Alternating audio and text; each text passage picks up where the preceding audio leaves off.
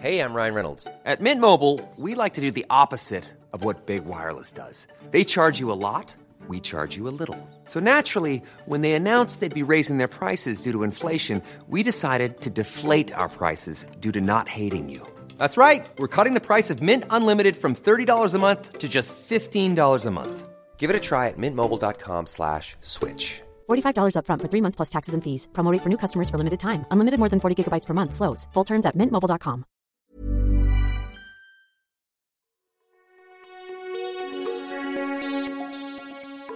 Welcome to Crisis Management. I'm Alicia Sikirska. This is a show dedicated to helping businesses navigate their way through the coronavirus pandemic.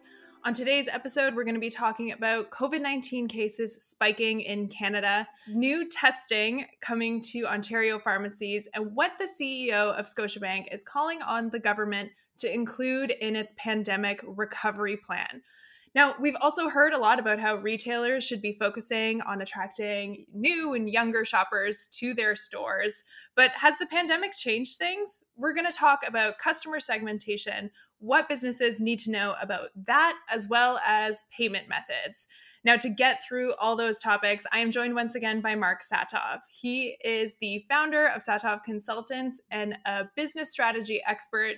He's here to help us find solutions for businesses that are dealing with the pandemic. Mark, welcome back to the show. We've got lots of really interesting retail topics to discuss today. Yes, it's great to be here. And when I say here, I mean it's great to be here on the show. It's not as great to be here in Ontario lately, given all that's going on. So hopefully we'll generate some positive vibes eventually. Yes, yeah. But I do think that's a good place to start the show that is about COVID-19 impact on businesses, is the rising cases that we are seeing, not just in Ontario, but also Quebec and in other areas across the country. Today, Ontario reported 478 cases, while Quebec had 489. Ontario Premier Doug Ford, he held a Saturday press conference. We haven't seen one of those in a while, to announce a reduction to the gathering limits outside and indoors as well. We've also seen health officials across the province and in Quebec confirm that, yes, we are in the midst of a second wave. Mark, you've been talking about the need for businesses to plan for a second wave for months now. I mean, do you think this is the time that having those plans is going to pay off for businesses? Yes, I think I've also been talking about the government's need to plan for a second wave. And we did have a little negotiation before the show about which adjectives I was allowed to use to describe our premier. And I'll just say that I lost the battle with our producer. And I'll just say he's not quite as intellectual as I would like him to be. And he's proving that. And I think that on a serious note, shame on them for spending the last 6 months or squandering the last 6 months when we are still here without a testing plan that is very clear, without a school plan that is very clear, and with a plan that actually allowed bars and restaurants and gyms and strip clubs, for goodness sake, to open up, some of which were sort of more essential than others, obviously, some not essential at all. And here we are in a bad state, which in my opinion is at least partially avoidable. So I think we have to find a way to get out of it, and businesses have to find a way to live through it, and we have to find a way out of it. Yeah. So, I mean, speaking of that way out of it, testing has been one of the biggest concerns, especially over the last week or so here in Ontario. We've seen, huge lineups at some testing centers across the province, with some facilities running out of testing capacity as soon as they open the doors to the public in the morning. This week, the Ontario government changed regulations that will allow pharmacists to administer COVID-19 tests. Premier Doug Ford has said that that testing at pharmacies will be for asymptomatic people. Mark, testing is such a critical part of the response to COVID-19. Do you think getting pharmacies involved is the right move right now? For sure. I'm going to back us up a little bit because I'm not obviously a voice that people listen to in terms of how to manage a pandemic, nor should they. But I will say that from the very beginning, I have said that if the government gets testing right, it will be a much quicker end to this thing. If you get testing that is cheap and fast and accurate, that is actually our greatest hope of getting through this. And that's why I'm so upset that we've not done a great job there. I went for a COVID test myself I guess a week ago, I had something that I was pretty sure was not a symptom. I thought that the guidance was, even if you're asymptomatic, if you just want to be sure, you should go. And our office is open. I just did not feel responsible not getting a test. So I went at 7 a.m. to a center that was open at 8 a.m. And I got out of there at 9:30. And I was one of the lucky ones. And there were people coming in way after me. And to your point, so many people got turned away. So the issue is not only that at the collection site, then you have the issue at the analysis site, because I don't know how it's all going, but that analysis to some degree is centralized. And so we need to actually solve for collection, and then we need to make sure that as we do that, we don't create a further bottleneck in the analysis. To answer your question directly, I generally think that the pharmacies is a good idea. It's not without its complexity. It's certainly not without its controversy. We do a lot of work in the retail pharmacy area. It's just one of those things that we happen to be engaged on, including a project that we're doing right now, not related to this. And I'll say pharmacies are a tool for the government to use to reduce healthcare costs overall. And one of the reasons that they will not legislate all the profit away from the prescription fee is that they need pharmacists at times like this, at times when they give the flu shot, to actually deliver healthcare that doctors don't need to give in a way that is cheaper, but also just relieves capacity. I think the trick will be, how do you do triage, right? Because what they're now saying is, I hope what they're saying is, we want to have enough capacity for asymptomatic and symptomatic, but we want to separate that capacity. I hope what they're going to do is also create a prioritization. If I am symptomatic, theoretically, I should have a shorter wait time to get my results than somebody who is asymptomatic. Hopefully, the people who are asymptomatic are, like me, I was pretty sure not, but you never know. And I just wanted to be responsible with people I was meeting, or I'm going to see my mother or something. Not my mother, that's not in an old age home, I'm just being illustrative. Or for some reason, I'm going to a place where I need a test. Great, go to the pharmacy versus, I had this new dry cough, I'm really feeling unwell. What do I need to do?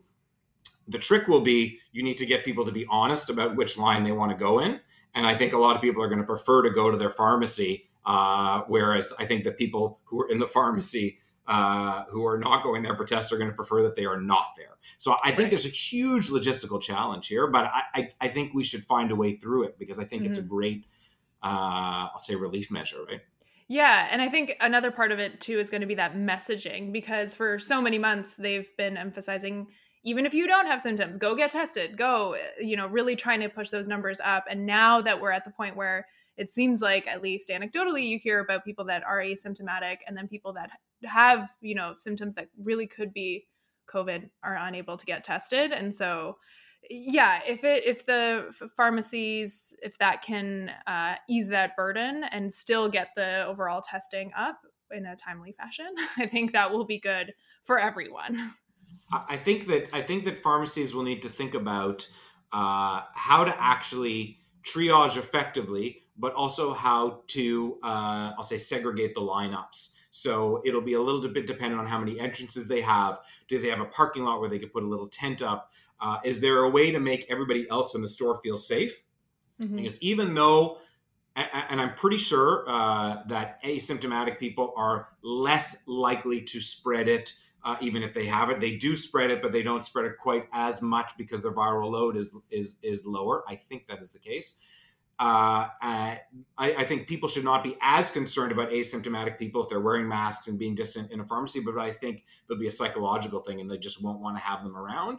And so I think the pharmacies need to be very careful about how they, I'll say, physically segregate the line, but also they will need education in the stores. They will need signage that says, here's how we're managing it. Here's why you don't need to worry. Mm-hmm. Here's what we're doing to keep you safe. And here's why it's important that we're doing this, right? Yeah. As always, lots of logistics to deal with when it comes to testing and all that. But Mark, let's move on to another topic. Tomorrow, the federal government is going to be unveiling its throne speech, where it will outline the plan for the pandemic recovery. Many groups have, of course, been weighing in and trying to lobby the government on what its priorities should be as we go through this next phase of the pandemic, including the CEO of Scotiabank. Brian Porter wrote an opinion piece in the Globe and Mail this week calling on the government to provide more support for childcare. And he argues that this can be done in two ways. One is to top up the Canada Child Benefit for $5,000 per year per child. As well, number two would be to dramatically increase the Canada Child Tax Credit that would allow parents to fully deduct the cost of preschool. He wrote that the plan to put Canada on a path to economic recovery must enable women to enter the workforce and build a meaningful career. We've discussed women in the workforce and the, impact of the She Session, and now I guess it's the She Recovery or She-covery. I don't know what you want to call it, but Mark, what do you make of this push towards providing more childcare support? Do you think this is something that the government should be looking at for that throne speech tomorrow? I think we're behind a lot of other OECD countries in the degree to which our provinces, they're not all equal because childcare is provincial, but generally speaking, I think we're behind other OECD countries in terms of how we, I'll say, support women in the workplace. And if you, like in so many areas, if you just put the ideological stuff aside and assume that generally people would be, I'll say, aligned with women should have the same opportunity for a career as men do, put that aside for a second if you don't want to go there, and just look at the money and look at the facts and say, why do we want to not have 50% of our workforce be as productive as the other 50%? And how are we going to compete as an economy with the rest of the world, which we always do, if we are, I'll say, putting a disadvantage in 50% of the workplace? And I think that that's the argument that he's presenting. I think also, obviously he's speaking in terms of fairness and what type of society we all want to live in, which is great, but I think he's making an economic argument, pure and simple. Mm-hmm. I think, by the way, it's interesting. I noticed that the banks, I think there was something in the article about the fact that the banks all came together to have a sort of joint point of view on this. And you sort of say, okay, the grocery stores, they came together to agree that they should cut the pandemic pay of $2. Allegedly, they will argue they did not. They all say they did not. Yeah. Would you like to know what I believe? And then the banks came together to do something that I think is very worthwhile. And you know me, I'm not one to give praise to the banks if they don't deserve it. And so that you could trust it when I say this is a great thing that they're doing. And I think it's important for society. Like I say, it's important because we want to live in a society where everybody has the same chance, but it's important because we don't want to fall behind other countries. Yeah, and I do think it's interesting that this is something that has been discussed by economists for a long time, but it feels like it's been more mainstream through this pandemic that childcare needs to be a priority, not just for women, but just for the entire workforce to be able to be more productive and actually be able to get the economy back on its feet, because the schooling has been such a huge question throughout all of this. I feel like there are a couple of issues that have always been there in our society, and the pandemic has sort of been a catalyst for an acceleration of focus. And I think that this issue in terms of, making sure that there's access to childcare and also making sure that women have, the right opportunity to get back to work is one of them. And telemedicine is the other one we've talked about a lot, but I think this is one that's getting a lot of attention, and as it should. Yeah. Well, we'll see what ends up happening in the throne speech tomorrow, and I'm sure we will be talking about it on Thursday. I'm sure our Prime Minister will put it in there, which is different from will he actually act on it, as we see. There's a little difference there, but be that as it may. Definitely. But before we get to our next segment, let's just quickly talk about some of the retail trends that we have been seeing out there in this COVID-19 recovery. Retail sales grew in July, although more modestly than we saw in the month earlier, just by 0.6%, perhaps indicating that pent-up demand we saw has kind of slowed down now. Vehicle sales were the biggest driver for retail sales in July. And while we've seen the recovery when it comes to retail sales, the service sector is still lagging behind, even as restaurants and other services have been given the green light to reopen. Mark, what do you think this latest data shows about the state and the pace of the recovery in the retail industry? Well, it's interesting because, you and I were comparing stats before the show, and I think we both noticed a similar thing, which is that the retail sales, which is some percentage of the portion of our GDP that is related to goods, and it's actually a really small percentage because you think of the whole supply chain, import, export, etc. That is actually now back at the level that it was last year. So month to month. And whenever I look at retail stats, I always want to compare like months in previous years as opposed to the previous month because it's a better indicator. But here it gets complicated because, as you say, there's this whole pent up demand thing. So I think retail sales, I think generally speaking, goods, the purveyance of goods will actually remain strong because I think most companies and most industry sectors have figured out how to get their goods to market. And I think unless the economy takes a much greater crash than predicted in the next few months, I think people will still want to buy stuff. And by the way, the other thing we saw in those numbers, just because I like to point out when I'm right, is that e-commerce took a giant drop in July. A giant drop. Why so those levels are balancing out.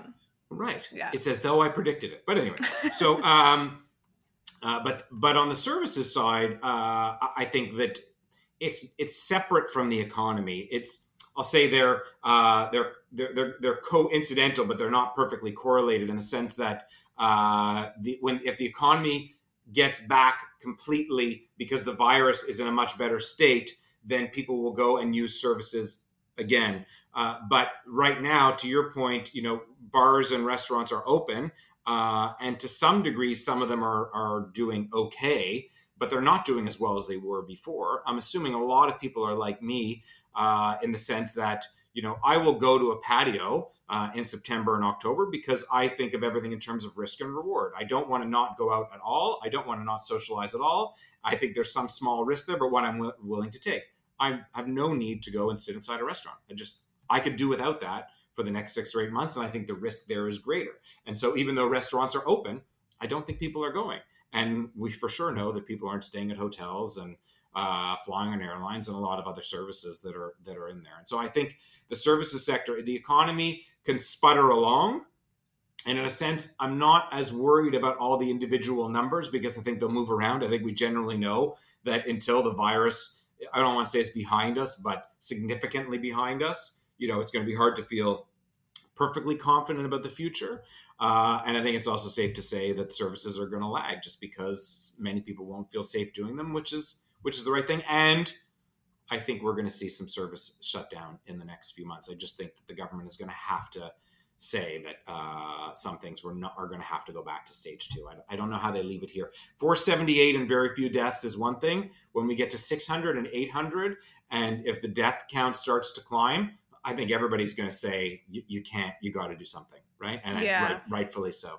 So yeah, and it does seem like with as you said, with the services, it's not so much dependent on the economic recovery, and if people have their jobs and hold on to it, and have the income to spend on things, it's much more tied to the state of the pandemic and the virus and how comfortable you feel. So it's different than just going out and ordering things online, even though people seem to be doing less of that, as you pointed out.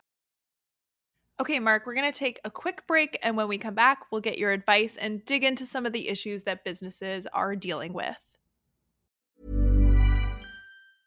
Hiring for your small business? If you're not looking for professionals on LinkedIn, you're looking in the wrong place. That's like looking for your car keys in a fish tank. LinkedIn helps you hire professionals you can't find anywhere else, even those who aren't actively searching for a new job but might be open to the perfect role. In a given month, over 70% of LinkedIn users don't even visit other leading job sites. So start looking in the right place. With LinkedIn, you can hire professionals like a professional. Post your free job on linkedin.com/spoken today. As we've discussed on the show, the COVID-19 pandemic has changed many aspects of the retail industry, both permanently and temporarily. It's changed how we shop with the slight rise of e-commerce, pushing more customers online, and the introduction of things like curbside pickup and delivery. And it's also changed shopping habits. For example, at grocery stores, we're seeing customers buy more things in fewer trips. And so another way that the pandemic may change things is how retailers approach their customers. We've heard a lot about the need to reach out to Gen Z and millennials, and Do you think the pandemic has changed that? I mean, how should retailers and businesses be approaching their customers in this pandemic or post-pandemic? What's the fix here, Mark? Okay, so if you'll permit me, I'm gonna give a bit of a primer on segmentation and how we view it, just because that's something that my company does often. We advise people, companies, I should say, on segmentation. And a pet peeve of mine. Give us the basics here. I'll give you the basics from my perspective of the basics, right? So a pet peeve of mine is that when everybody talks about segmentation, everybody says millennials, millennials, millennials. And every marketing conference you go to, there is some pundit who's a keynote speaker who says the world has changed. It's nothing like it ever was before. The millennials are here and they're nothing like anybody else. And I'm going to tell you 3 reasons why that's wrong. The first reason that it's wrong is that millennials are only one aspect of segmentation, right? And so when we think about segmentation, as we advise our customers, our clients, we say segmentation is based on the demographics of your group. Segmentation is based on the purchase behaviors. So what do they buy? And their life attitudes. And so I'm going to guess, I don't know your actual age and you don't have to say on air. I'm going to guess you're a millennial technically. Sure am. Right. And you don't have to guess that I'm not. Although one of my employees once called me a baby boomer and I wasn't allowed to fire him for that. But just so were you tempted? Yeah, I found another reason. So he's gone. But I am a Generation Xer. So if you think about yourself, you're a millennial, and think about 10 friends that you have. Do they all have the same taste in food? Do they all have the same taste in music? Do some spend a lot and some save a lot? Are some really outdoorsy and some do other things? Do some like Lululemon while some other people like Nike? And so completely different. We're all completely different. You're completely different. And millennials, everybody's been talking about the fact that they are going to be the largest generation very soon in terms of the spenders, but they're so different. And so mistake number 1, don't lump all millennials together. Mistake number 2, what people talk about millennials is actually very similar to what people said about kids in the 60s. So their social consciousness, they don't work hard, they're not serious, they're irreverent, a whole bunch of things. And if you look at a lot of quotes, you won't be able to tell the difference between what people say about millennials today and what people said about children or people coming of age in the 60s. And it's very important because people like to exaggerate the difference. And I would say we have major societal trends that are happening. You know, the digital trend obviously being the greatest one. A lot of the other ones are not really trends. Social consciousness is not really a trend. It's something that people talk about a lot. People give a lot of lip service to it. But you see a lot of people will say one thing when they don't have kids, and then their lifestyle changes and they make all sorts of different choices. So, you know, it's really important to sort of think about the different ways to segment your consumers. And not assume that it is all linked to their demographics and not assume that everybody within a demographic group is similar. And what I find interesting about the pandemic is that one assumption that people make is that millennials and Gen Z compared to Gen X and baby boomers and even, you know, my parents who are, they're just a little too old for baby boomers, so I think they're the greatest generation or whatever, that millennials and younger are much more digital and much more DIY, and everybody else is much more old school and paper and advice and all the rest. And actually, we've done studies for different companies that show that's not always the case, right? And so you have to look at people and people who have preferences. Like I, as a person, so I'm Gen X, compared to a lot of my friends, I'm actually less digital in certain things. Like I like to read the newspaper once a week physically. I like to read books. I don't read ebooks. But yet I know many people who are my generation who don't. And so you really need to find a way to get to know your customers. But during the pandemic, what's interesting is that we may find that some of the younger people actually are more comfortable going out, and some of the older people who are more worried about catching the virus are more likely to stay home and want to do things digitally. And so despite the fact that I just said it's not always the case, of course, there is some degree to which it's true that people who like digital channels skew younger. But during the pandemic, I think we're seeing that flip on its head. So the main message about segmentation, and I've mentioned it before for people, is don't make assumptions that because your customer base is younger or older, they want a certain thing. Think about your product. think about what it is that attracts people to your product, and think about how that's different from other products or your competition. And again, most importantly, talk to your customers. Try and create personas around the different people that come to your store, and think about what they want and why, and then tailor your messaging, your promotions, and everything to them. So I'm sorry, there's a long-winded primer. I feel that people simplify the topic, and it's actually, it doesn't have to be so complicated, but it's not, I'll say, as simple as just millennials want this and old people. Yeah, and there's just a lot more nuance in individual shopping habits. And I mean, so instead of approaching it by strict demographics, there are lots of things to consider here.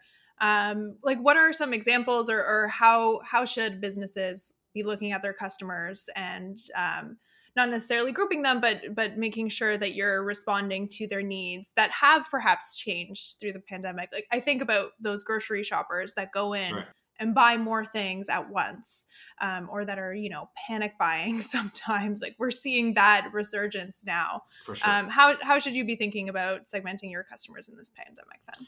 Well, I'm happy you brought up the grocery thing, because one of the things that we talk about often, which is relevant often in grocery, but to some degree everywhere, is you have an individual, but they fall into different segments depending on why they're coming to the store. So if you go to the store, some families will do it one night a week or on the weekends, or if somebody's, not working outside the home, they may do it during the week. They do their weekly shop. And then they may come at a separate time as a fill-in order, or they may come as an emergency because they forgot something, or they need a gift, or they need a meal. And so you actually need to think about the different ways that you are sort of selling and the different times. And so one of the things to do is actually take the data you have and try and create buckets of people by how much they spend and how much they spend each time. And in the retail world, it's something we often do, and small retailers could do it as well. They may have not the same data tools. Basket analysis. So what do people buy? When they buy this, what do they also buy?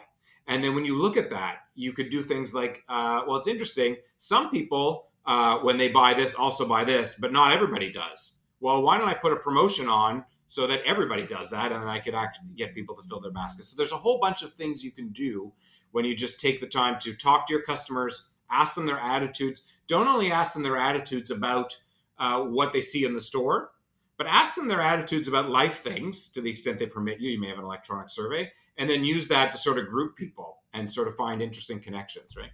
Mm-hmm.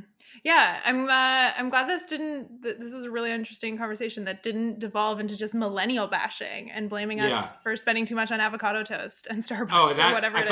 I thought I have time for that next, because I have plenty of millennial bashing. Despite everything I said, I still want to bash them. No, we're all out of time. We're going to go on to our next segment. I do want to talk about one more topic that is important for retailers, since we're talking all about what retailers should be doing through this pandemic, and that's payment methods.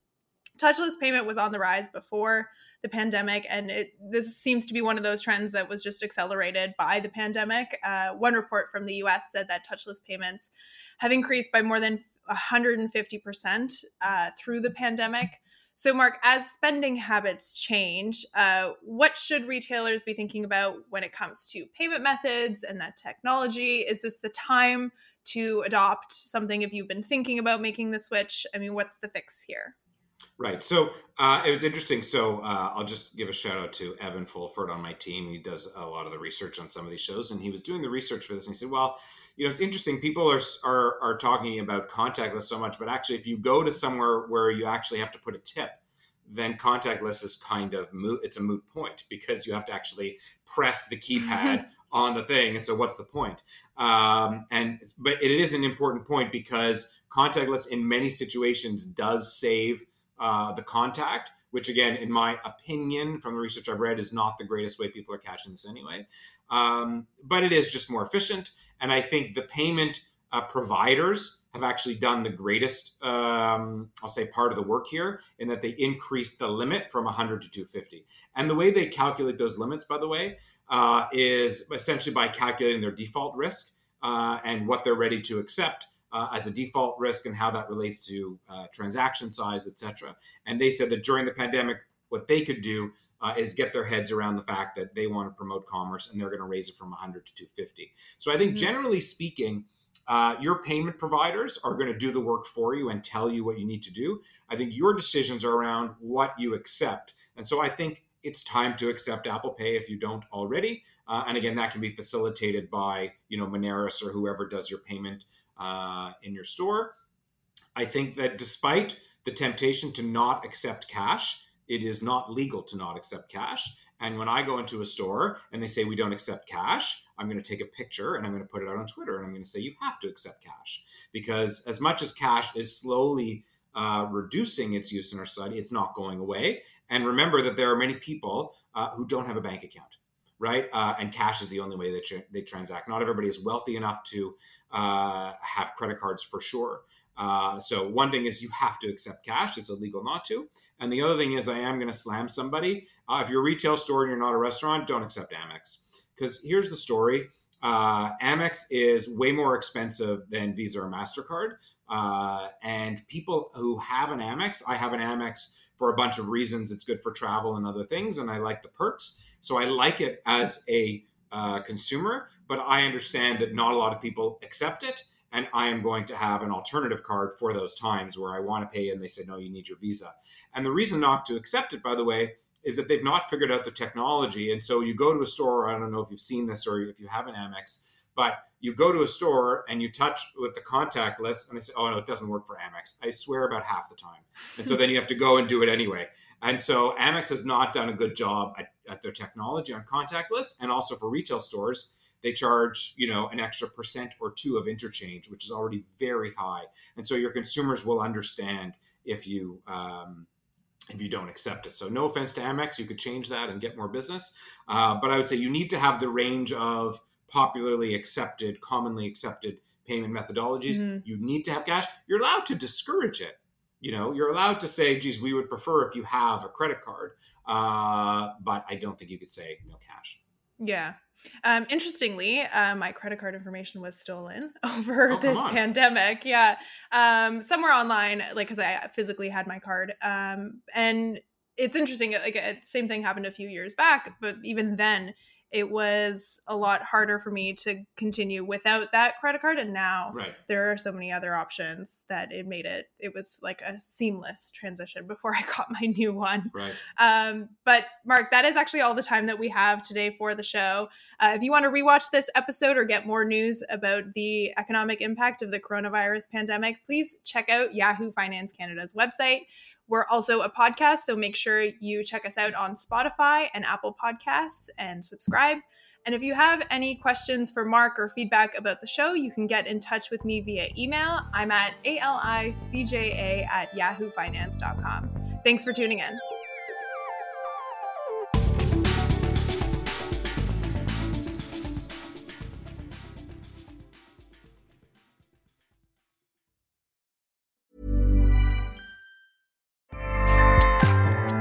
Acast powers the world's best podcasts. Here's a show that we recommend.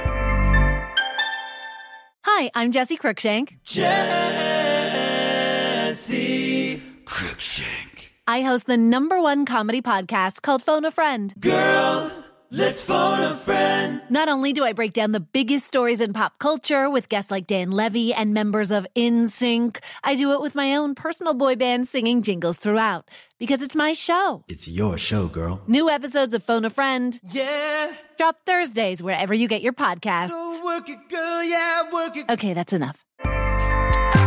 Acast helps creators launch, grow, and monetize their podcasts everywhere. Acast.com.